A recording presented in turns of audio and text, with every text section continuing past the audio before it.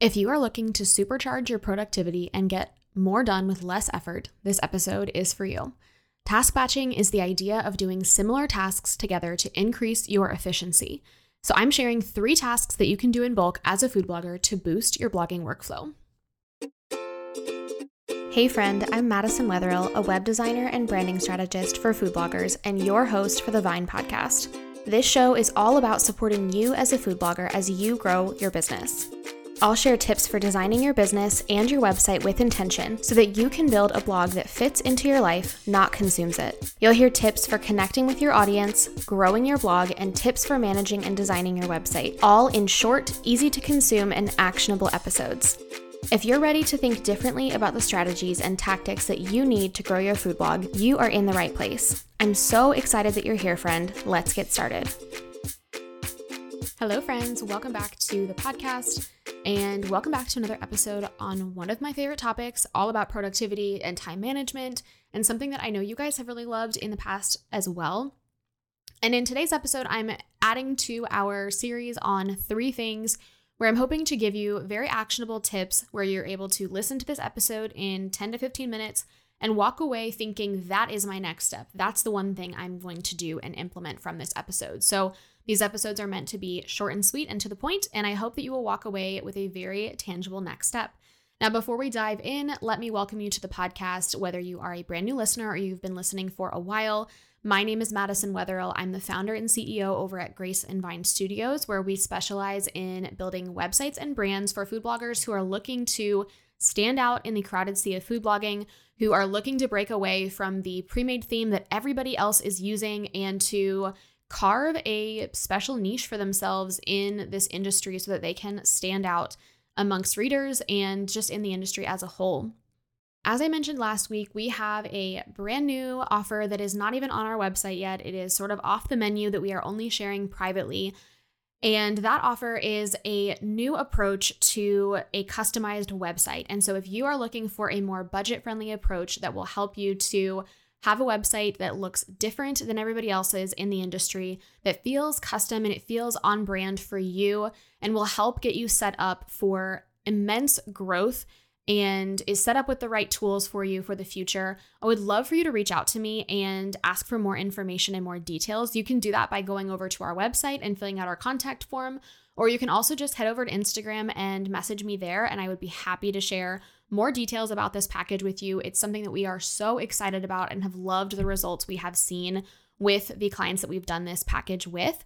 We are just finalizing the details and putting it on our website later so that we can focus on doing more of these projects with clients, because it's been really amazing to be able to simplify the process, get these done much faster and on a much lower budget. So I would love to share that with you if you are interested in learning about how we can improve your website on more of a budget, but still keeping all of the amazing parts of our process and what Grace and Vine is known for doing. So like I said, reach out if that's something that you want to know more about, and I'd love to share it. Okay, so today we're talking about this concept of task batching. So there's a lot of different names for task batching. It can be called time blocking, task batching, all kinds of things. But the idea behind it is that you are grouping similar tasks and completing them in a dedicated block of time. So instead of switching between taking photos of one recipe and then editing them and then writing a blog post and then promoting that blog post, you are separating each of those parts of the process into its own time block, its own time that you are working on that one thing. And ideally, you're doing more than one at a time to be able to do things in batches. This is so powerful because it helps you to minimize context switching, which can lead to better focus and a better workflow overall. This approach also reduces stress and decision fatigue, which, if you have never heard this statistic, it blew my mind, but it's estimated that we make an average of 35,000 decisions daily. So I think we can all agree that less decision making when we can is ideal. So the first thing, or the first type of task to do in bulk, is recipe development and testing. So when you are going to test a recipe, think about how you can do that in bulk or in a group. What ingredients can you double up on to test multiple recipes? If you are testing a chicken marinade, can you do 2 chicken marinades at once to test the difference in the flavors? Or if you're considering adding an ingredient and you're not quite sure, Can you test it 2 different times at the same time to be able to see which one comes out better? And then if you have something like a main ingredient, like that chicken recipe, what can you pair with it to be able to test at the same time? Can you add a side dish or a salad, or can you repurpose that chicken in a different way to test multiple things at once? This kind of goes into the second way, or the second type of thing that you can batch, and that is content creation and photography. Now, I shared more about my whole process for creating content back in episode 147, which we will link in the show notes. But this is such an effective way to batch together like tasks. So this can start all the way back when you are just planning your recipe shoots. I have found that it is better to not just think about the next 3 to 4 recipes that I have coming up, but instead to plan things around the recipes and what makes sense together. So something that you might do is, again, take your main ingredient and add a side dish to it and add a way to repurpose that chicken in another way, so that you're taking one recipe, but you're really getting 3 blog posts out of that recipe. This is really the only way that I've been able to continually produce 4 new blog posts a week and regularly have weeks or months of content ready for my writers to jump in and write the blog posts. And this has just been such a nice surprise too, when I go to plan out the next month or 2 months ahead of time and I realize I have, 8 of my 16 recipes that I need. And it's just made my life a lot easier doing this process. And then when it comes to things like photography, you can utilize things like presets that you can make your own right in Lightroom if that's what you're using, save those out, and then just create your own workflow for culling and editing photos so that you can do those in bulk. I like to bulk edit and export 3 to 4 recipes at a time. So I'm staying in the same mental headspace. I have my Lightroom, catalog open, and I can just blow through 3 to 4 recipes at a time, export them, and then come back to it when I have another batch to do. The third type of task that you can do in bulk is social media and engagement tasks.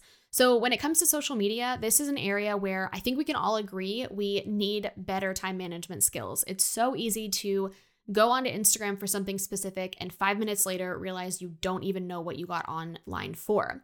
So setting a timer for yourself to batch certain types of tasks when it comes to social media and engagement is really going to help with staying focused and maximizing your productivity.